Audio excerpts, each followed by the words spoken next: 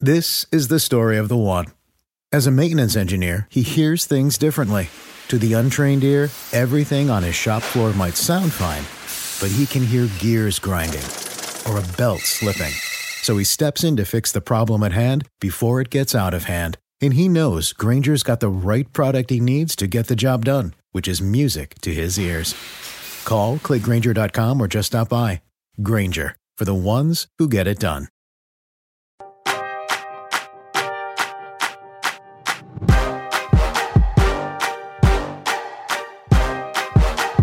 Hello, everyone. Welcome to another edition of the Roundball Stew podcast on NBC Sports Edge. I am filling in as your host. I'm Ryan Knaus. Matt Straub is out today, but he'll be back as usual on Friday with me to discuss some playoff action, DFS plays, look at some season long for next year when applicable is Raphael Johnson. How's it going, Raph? Right before the show started, you and I were talking about DFS lineup, and you said last night was hit or miss, maybe. So how did it go for you last night? Last night did not go well at all. I didn't have Joel Embiid in my lineup, but it just felt like outside of Jimmy Butler, a lot of the guys that you would expect to kind of produce good numbers really didn't come through. So we hope to redeem ourselves tonight. But yeah, that's kind of how DFS goes. Yeah, I had Max Strus the game prior, so I picked him one game too early on that play. But we'll get back to that series in a minute. But I think we wanted to jump right in with some unfortunate injury news, and that is Ja Morant. We already knew that he had a right knee injury. Obviously, he missed the Grizzlies last game. He is now doubtful for the remainder of the playoffs. It is a bone bruise in his right knee. So I guess my first question, because this series, I mean, with the Grizzlies down 3-1 without probably their most improved player and team MVP for the rest of it, they're toast. But long term for fantasy, do you have any concerns here? Because this is the same injury, mind you, that has cost Morant 2 extended stretches during the regular season. He ended up missing 26 games total this season, but much of that was due to the right knee, not all of it. You know, does it give you a bit of pause? Because we're talking about a slight guy who lives in the lane. So any worry here on your fantasy radar? I'm not there yet. But my concern would be not so much about the knee, but rather, like you said, his style of play. I think it was Jim Jackson who made this point that he falls to the ground a lot. You know, you play that athletic, aggressive style. Even if guys aren't trying to take you out of the air, it's just inevitable that it's going to happen. You think about past players like in Allen Iverson or Dwayne Wade, guys who would play similar fashions, not completely, but they would kind of get up in the air, hit the ground a lot.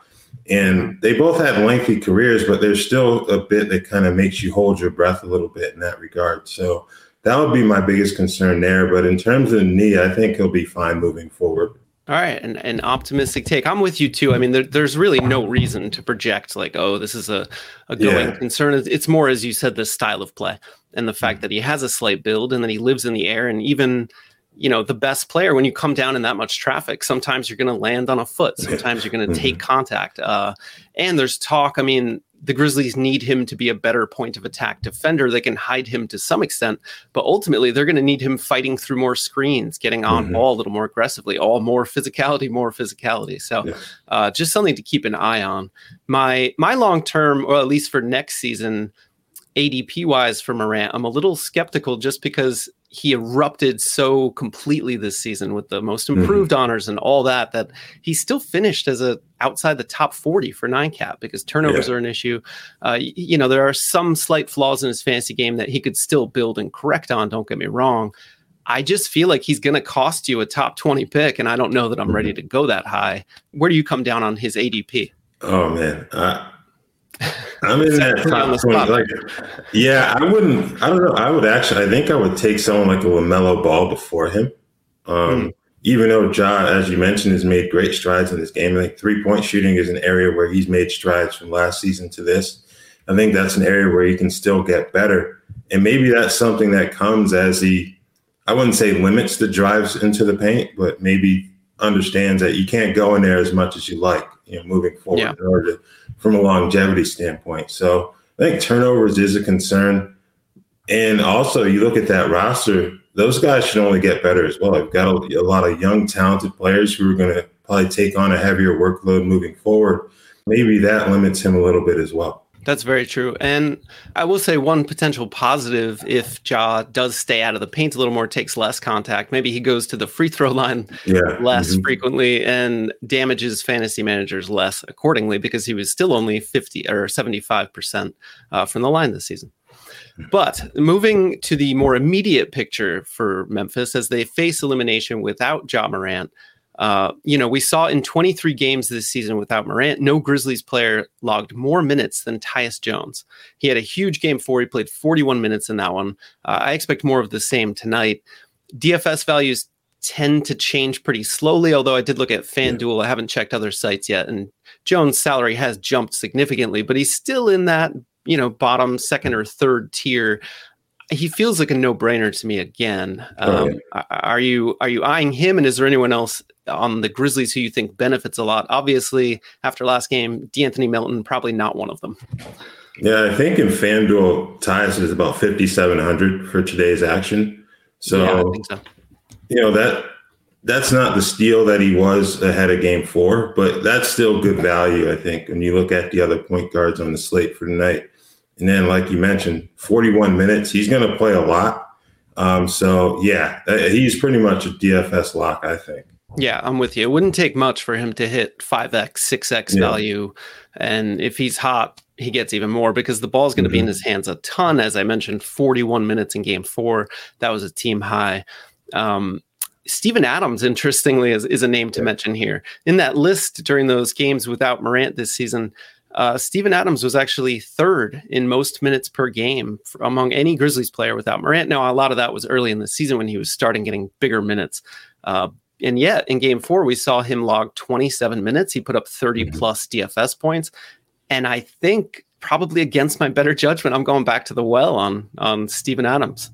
Yeah, I don't blame you, because I think this is a better matchup than the Minnesota series, where you had Karl-Anthony Towns, who obviously Draymond Green will stay out on the perimeter if Adams is matched up with him, but he isn't the scoring threat that Towns was, which is why Adams was pretty much played off the floor in that series. So yeah, I don't blame you or anyone else who would be willing to go back to Steven Adams, because Xavier Tillman dropped out of the rotation completely. Brandon Clark, this hasn't been a great series for him either. So outside of Jaren Jackson Jr., I think Adams is pretty much the only option that you can rely on. I think Kyle Anderson is power forward availability, so he's another guy you can consider. But yeah, I'm on board with Adams as well. Yeah, Adams and Kyle Anderson is interesting, although I would like to see him get a few more minutes. But both of those guys can make plays for others, right? Surprisingly good passers. You don't really think that first of mind when you think of Steven Adams, but they'll run some action through him in the high post. Yeah. He can get some dimes when the offense is flowing. So I think that's critical, especially with obviously Morant out. But then you've got Desmond Bane playing like a shadow of himself. He was diagnosed with a herniated disc. Kudos for him for even playing through it. Yeah. But you could just tell out there he doesn't have it. So that's all the more reason they need somebody to pick them up playmaking wise. One more guy I'll throw into that list who we haven't talked about yet, obviously Dillon Brooks. Brutal game 4. I got the sigh right off the bat, so I'll defer. It was a brutal game 4, but go for it, Ralph.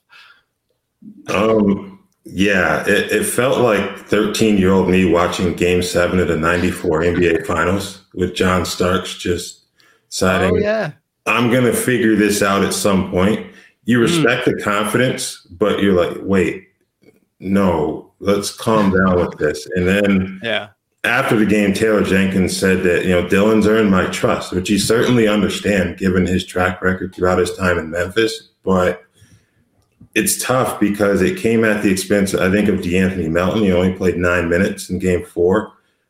Without Ja Morant, you would think that he'd get a little more time out there, but I don't know. They've got to figure something out, because Dillon plays with that edge where it's a reason why he's been successful, but it's kind of a double-edged sword in a sense, because coming off that suspension, you had to be a bit concerned. You add in the Morant injury, and it's like, oh no, this has the potential to really go south, and that's what happened. So hopefully being in front of the home crowd can kind of calm him down a little bit and give him a chance of being a bit more efficient offensively tonight.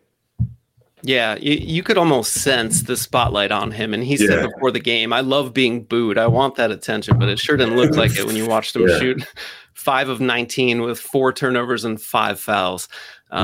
He's going to have the ball in his hands a lot. Should he? That's another question. I would expect more minutes from Melton, but I'm not willing to roll the dice on DFS because we didn't see it in game 4. And the Grizzlies were right there in that game. So it's not like, I mean, Taylor Jenkins has reason to look back and go, hey, my strategy worked to a large extent. I don't need, it's not broken. So a lot going on there, some definite values, some guys we're shading away from. But before we move on to other series, a quick reminder that if you don't have the NBC Sports Predictor app powered by PointsBet, go download it now. The contests are free and easy to play, and you have a shot to win thousands of dollars by predicting what will happen in the NBA playoffs, Premier League, on the PGA Tour, and the NASCAR circuit. We also have a very special edition of NBC Sports Edge's A Good Football Show, featuring the NFL schedule release this Thursday night. Join Sarah Perlman, Pat Daugherty, Drew Dinsick, and Pat Kerrane on Friday at noon Eastern as they dig into marquee matchups, analyze team win totals, and predict who we think will be crowned the divisional champs in 2022. Dietz & Watson's been making meats and cheeses the right way since forever. What's that mean? It means never cutting corners, ever. It means cooking, not processing. It means our Virginia brand ham that's cooked to perfection, then twice baked to layer the flavors. It takes more time, but you can taste the difference. We come to work every day to do it the right way, even if it's the hard way. Because if it's not right for us, it's not right for you. Dietz & Watson, it's a family thing since 1939. The longest field goal ever attempted is 76 yards. The longest field goal ever missed? Also 76 yards. Why bring this up? Because knowing your limits matters, both when you're kicking a field goal and when you gamble. Betting more than you're comfortable with is like trying a 70-yard field goal. It probably won't go well. So set a limit when you gamble and stick to it. Want more helpful tips like this? Go to keepitfunohio.com for games, quizzes, and lots of ways to keep your gambling from getting out of hand. Do you want a beautiful lawn? Enter TruGreen, the easiest way to get a great lawn. Just water and mow, and they'll do the rest. Weed control, fertilization, aeration, and more. TruGreen is the official lawn care treatment provider of the PGA Tour, and they have a verified best price, which guarantees you the lowest price with no compromise on quality. You do you. Let TruGreen do your lawn care. Visit TruGreen.com, TruGreen.com, to get the best lawn at the best price with the best people. Guaranteed. All right, Raph, let's move on to the Mavericks-Suns series. The Suns currently lead 3-2. We've got Game 6 looming in Dallas on Thursday. Game 5 was a blowout. It was not particularly entertaining. What did you see in this game? You mentioned to me that Dallas's secondary options crashed back to earth in Game 5. Is there anyone you're looking at for a bounce-back effort from the Mav side of things? I think it's Dorian Finney-Smith. That was an uncharacteristic game from him last night. I think he's going to be much better. And I kind of feel like when we look at those supplementary players, they tend to perform better at home than they do on the road. I don't know why that is, but it just feels like that regardless of the team that we're talking about, those supplementary options, they maybe they're more comfortable in that environment, if anything. So I think he'll bounce back. I think Maxi Kleber's been good all series, so I think he's another guy that people will want to pinpoint in their lineups. You didn't get much from Reggie Bullock. I think he's too big of a gamble for me personally, so I would probably steer clear from him. But Finney-Smith and Kleber, I think those guys will both bounce back on Thursday. I like that. Finney-Smith, to your point, while you were speaking, I looked it up. He averaged slightly more points, more three-pointers on better percentage, more rebounds, and more blocks, even in dimes and steals at home. So he's been markedly better in home games. I'm with you. I'd expect, this was kind of an aberration. Listen, Reggie Bullock was scoreless on 5 attempts. Now, he's not a very high-ceiling DFS guy, but I've been very comfortable slotting him into my utility spots somewhere cheap and expecting 20 to 26, somewhere in that range DFS points. I think he'll get back there. So I'm okay going back to the well with Bullock. Finney-Smith as well. His price had spiked in DFS. That was part of the problem, is that his salary was comparable to Mikal Bridges in their last game. And I always lean Mikal there, but DFS is still a solid guy. You'd expect his salary to dip a little bit as well. And then we've seen Jalen Brunson get back. He really struggled early in this series. He's back, couple straight games. Are you comfortable riding him? It looked like the Suns had him sort of out of sorts in the first couple games, but I think so. They're able to make some adjustments in terms of how he's utilized. He got the ball in his hands a little bit more too, it seemed. Like Luka's obviously going to dominate the basketball as he should. He's their best player, but I think getting Brunson more opportunities to get into that mid-range, play with his back to the basket. We've seen how effective he is at posting up opposing guards. So I think Brunson, he's another guy that I guess you can say is, I'm comfortable with playing, and he's made himself a good amount of money, with his performance. Mm-hmm. He'll be a free agent this summer. So whether or not he'll be in Dallas, we'll see what happens there. But yeah, I feel pretty good about him for Game 6 too. Yeah, I do too. I do fear looking ahead to next season that his fantasy profile might be a little too high for what he's actually going to produce. But hey, we'll cross that bridge in the weeks to come. Moving to Phoenix, where things are a bit more equitable. You mentioned how it's very, very top heavy on the Mavs side with Luka and then Brunson as option 2. Suddenly in Phoenix, it's much more equitable. And we saw Devin Booker have a great game. Chris Paul has suddenly vanished. Ayton kind of has come and gone throughout the series. Is there anyone who strikes you as more reliable than anyone else? And I'd even turn to Scrubs on this one. I mean, Bismack Biyombo replaced JaVale McGee in the rotation, essentially. They switched roles in Game 4. Is this something that you expect to see going forward? And would you roll the dice on Biyombo potentially as a ultra cheap DFS punt? I wouldn't roll the dice on Biyombo, but you said at the start of this segment, there really wasn't much entertainment in this game. I would argue that Biyombo and Marquise Chris made up for that in the final seconds with that tunnel situation after they were both stopped from the game. But I just don't think he's going to play enough to make it worth anyone's while in DFS. And I think, if anything, you want to see DeAndre Ayton get more opportunities, whether he has to be more aggressive in demanding the basketball or you need to look for him more. I think he needs to get the ball more because I don't know if Dallas has a proper matchup for him, to be honest with you. They've used various guys, but if you aren't commanding the ball and taking 15, 20 shots per game, that advantage kind of gets nullified. So I think he's the one that I'm looking at and kind of expecting. If they're going to close this thing out Thursday, he's going to have a huge game.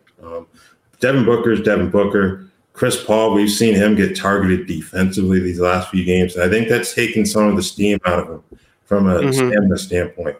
He's still going to play a lot of minutes.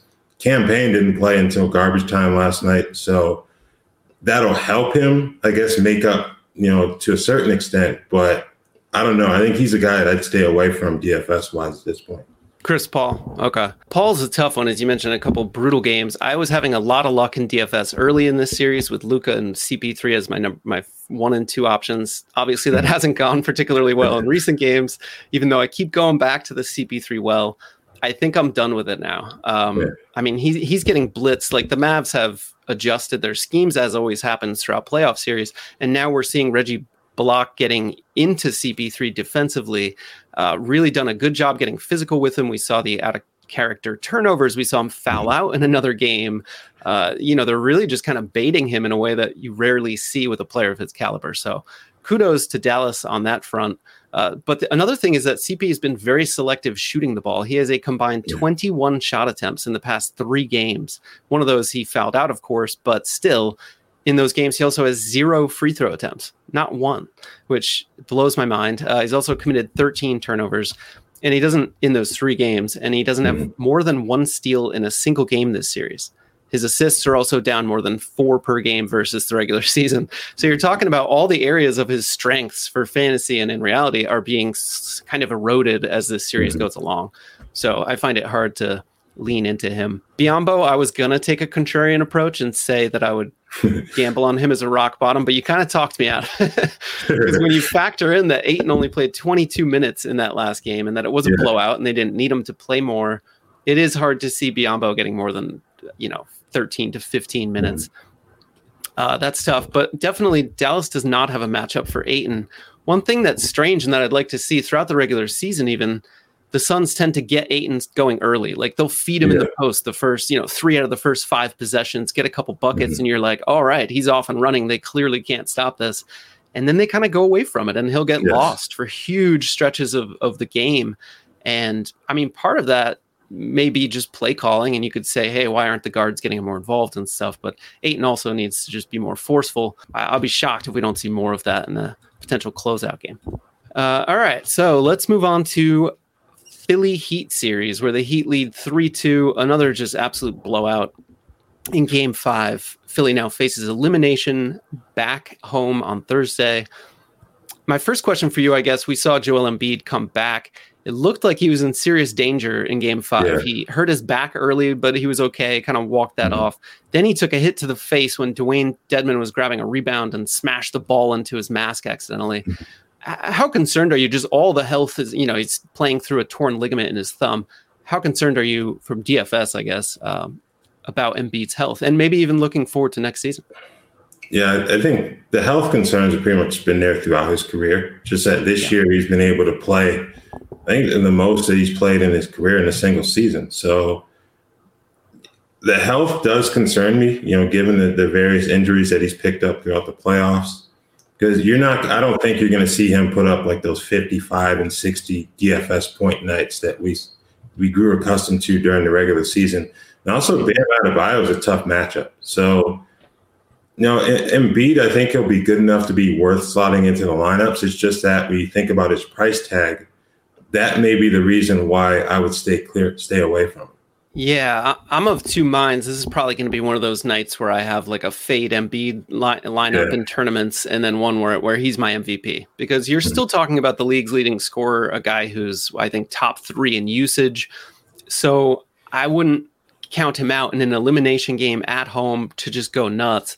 But that said, his health aside, Philly has had a heck of a time getting him the ball. Like they rarely, he didn't even touch the ball in the first half, it seemed, in Game 5. They just struggle.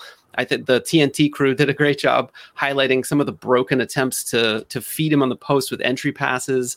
It's just been a mess. And Miami, fronting him with smaller players effectively, that can't happen at this stage of the season in the playoffs. So to see that happen again and again and again over the course of multiple games erodes my confidence that suddenly they're going to figure it out.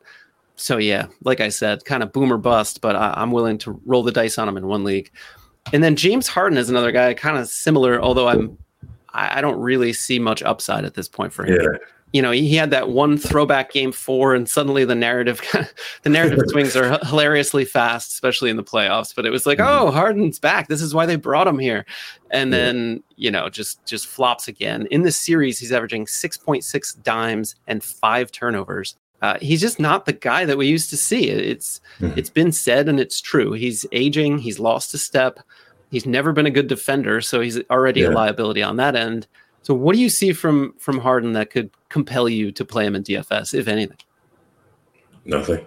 I can't do it. It's like you mentioned, the loss of a step. It's not just in terms of getting to the basket, but a lot of those one-on-one isolation plays where we'd see him go through this extensive dribble package and step back. He's not getting that separation like he used to. So then those step back threes become a lot more challenged than they already were. You mentioned the turnovers, the fact that remains an issue even now when he's slowed down. That's a major concern. I would rather just stick with Tyrese Maxey. Maxey wasn't great last night. I think the last 2 games he's gotten off the slow starts. Game 4, he was able to get it going late in the second half. But I feel like there's more upside to be had with Maxey than Harden at this point. So if I'm going to pick either of those guys for DFS, it's going to be Tyrese. I'm fully down with that, especially because you're probably saving a couple K in salary by going down to Maxey. And you mentioned, just a final thought on Harden, you mentioned the loss of a step impacting more than just his ability to get by guys.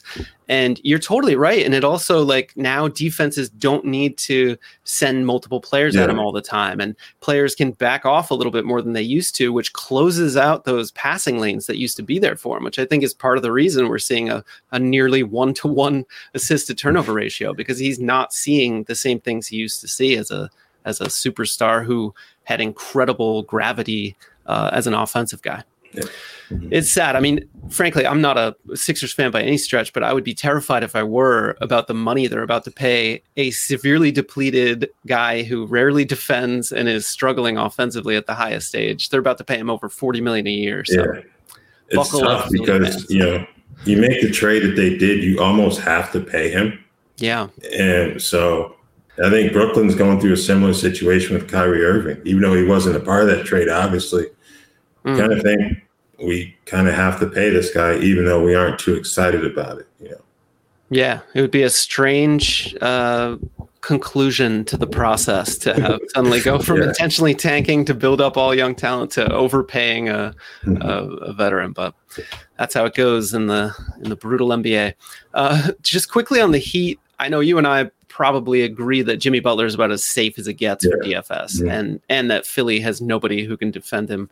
But what about Bam Adebayo? He's had some pretty good games to start the series. He's tailed off since then. Are you going back to the well with Bam? I think I would, just because of what he can provide you across the stat line. He hasn't been great this series, and I think the Embiid return has a little bit to do with that. But even the first two games, he wasn't as dominant as I think a lot of people expected him to when Doc Rivers insisted on starting DeAndre Jordan. Unsurprisingly, we haven't seen DeAndre since. But I think I would still go with Bam, just because we've seen him have an impact on games in a variety of ways. And I think he's not too far removed from putting up a high-level double-double anyway. So I think I would go with him anyway.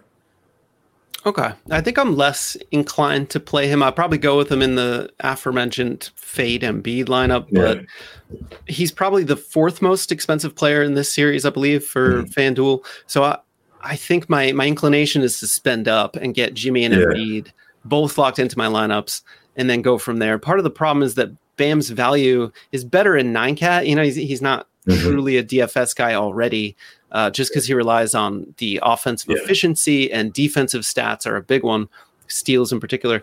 But also in this series, his rebounds and dimes are both down. He's averaging 7.4 boards, 2.4 dimes. So you're not getting that safety floor that you used to get. So like I said, I'll play him in Fade Embiid lineups, but that's about it. And then very quickly, I just wanted to touch on, not get too deep into the Celtics Bucks, but I did want to give a little love to our guy, Al Horford, who just blew up with a career postseason high 30 points to tie the series at 2-2 on the road. Just a beautiful performance.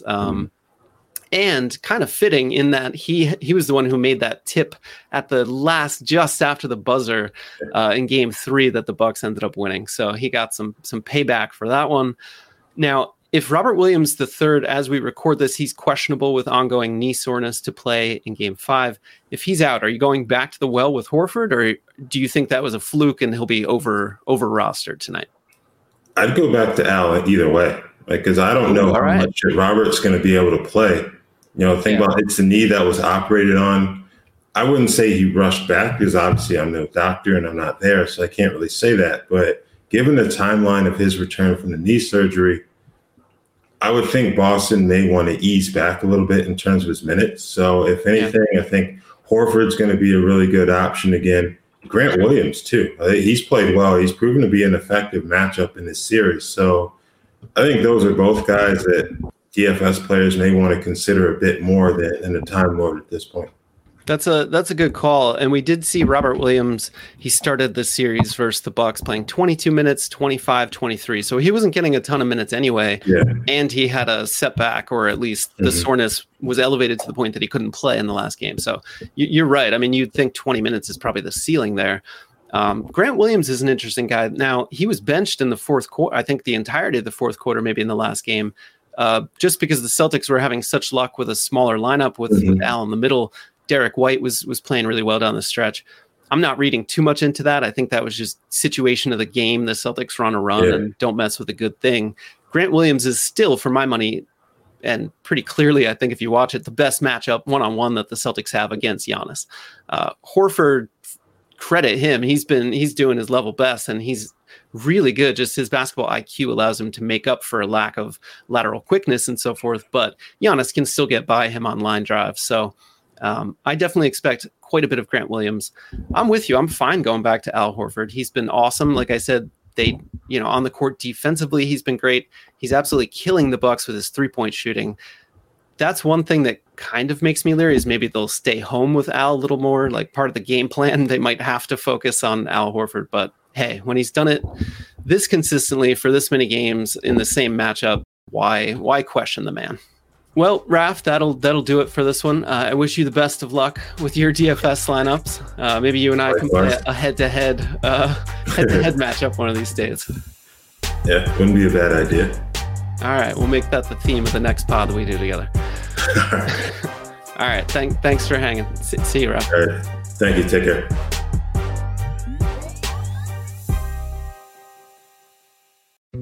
Dietz and Watson's been making meats and cheeses the right way since forever. What's that mean? It means never cutting corners, ever. It means cooking, not processing. It means our Virginia brand ham that's cooked to perfection, then twice baked to layer the flavors. It takes more time, but you can taste the difference.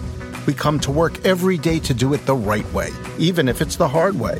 Because if it's not right for us, it's not right for you.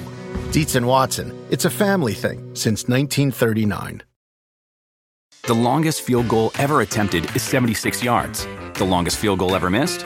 Also 76 yards. Why bring this up? Because knowing your limits matters, both when you're kicking a field goal and when you gamble. Betting more than you're comfortable with is like trying a 70-yard field goal. It probably won't go well. So set a limit when you gamble and stick to it. Want more helpful tips like this? Go to keepitfunohio.com for games, quizzes, and lots of ways to keep your gambling from getting out of hand.